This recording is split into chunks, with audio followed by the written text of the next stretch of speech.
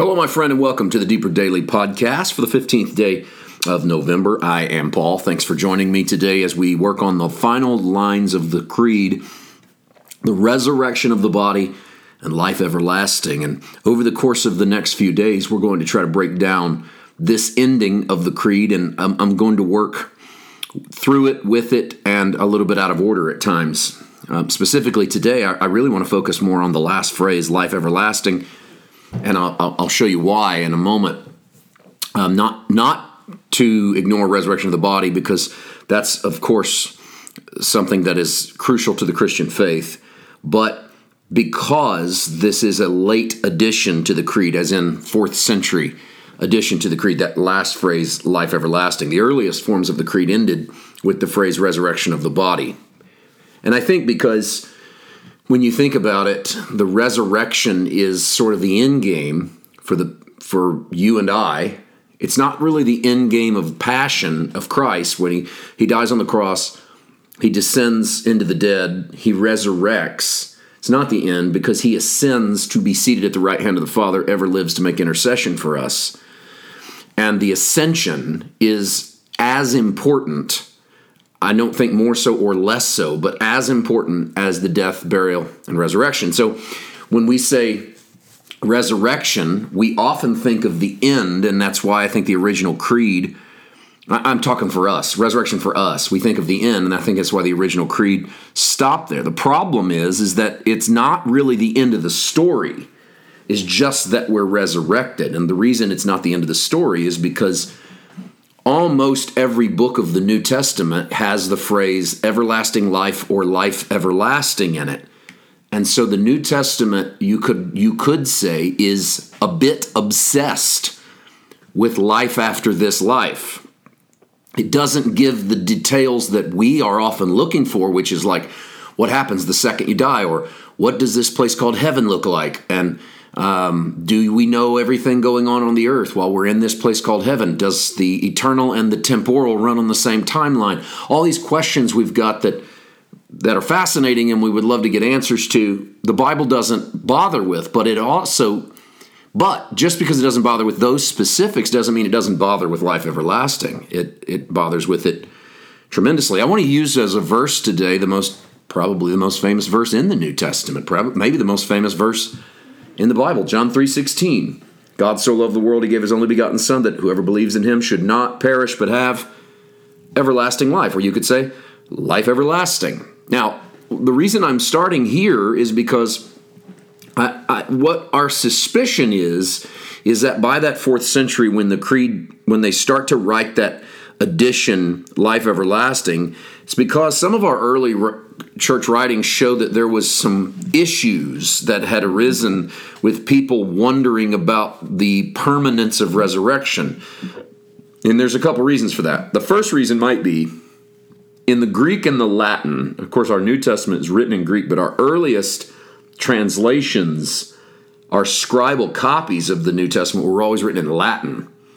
So both the Greek and the Latin have only one word for two English words that we do not think of as the same thing: resurrection and resuscitation. We think of resurrection as the dead coming back to life or coming to life in a new form. Resuscitation we think of as someone who has stopped breathing, their heart has stopped beating, but they haven't been there long enough to be really dead.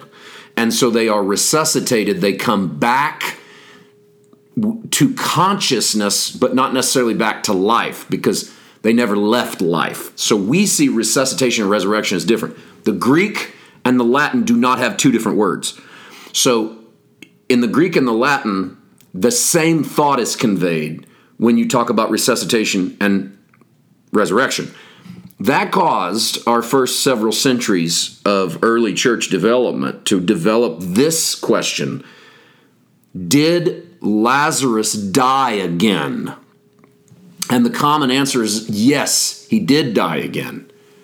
So if Lazarus died again, then how can I be sure that when I resurrect in Christ, I won't die again. Why do we not die again if Lazarus died again? And considering that Lazarus was actually resurrected by Jesus, shouldn't the resurrection life that Jesus provides to Lazarus go forever? And then that causes the church, the early church, to start to lean hard into this idea of life everlasting.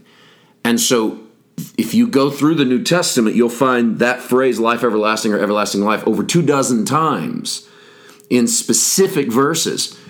Even in the books where it doesn't appear, it's highly implied. But we're not just talking about a life that doesn't end.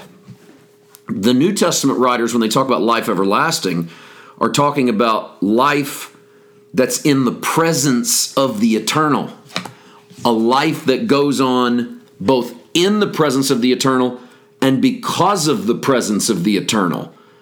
And there's a difference, and that contrast is evident. And so in this life, we have the struggle, we have the pain, we have the tragedy of this present life, but we know that there's a future life. We know that there's an eternal life. And what makes it so blessed, so hopeful, so positive, is that it's in such great contrast with the life that we have. Let me read for you a phrase from St. Augustine and his writings and Confessions.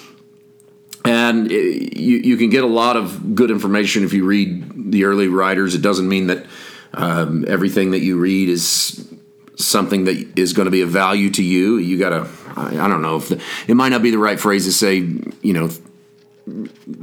swallow the chicken, spit out the bones or whatever, or don't throw the baby out of the bathwater, whatever illustration you want to use. But this is a pretty good line from Augustine's Confessions. He says this very early in the work. Lord, you have made us for yourself, and our heart is restless until it rests in you.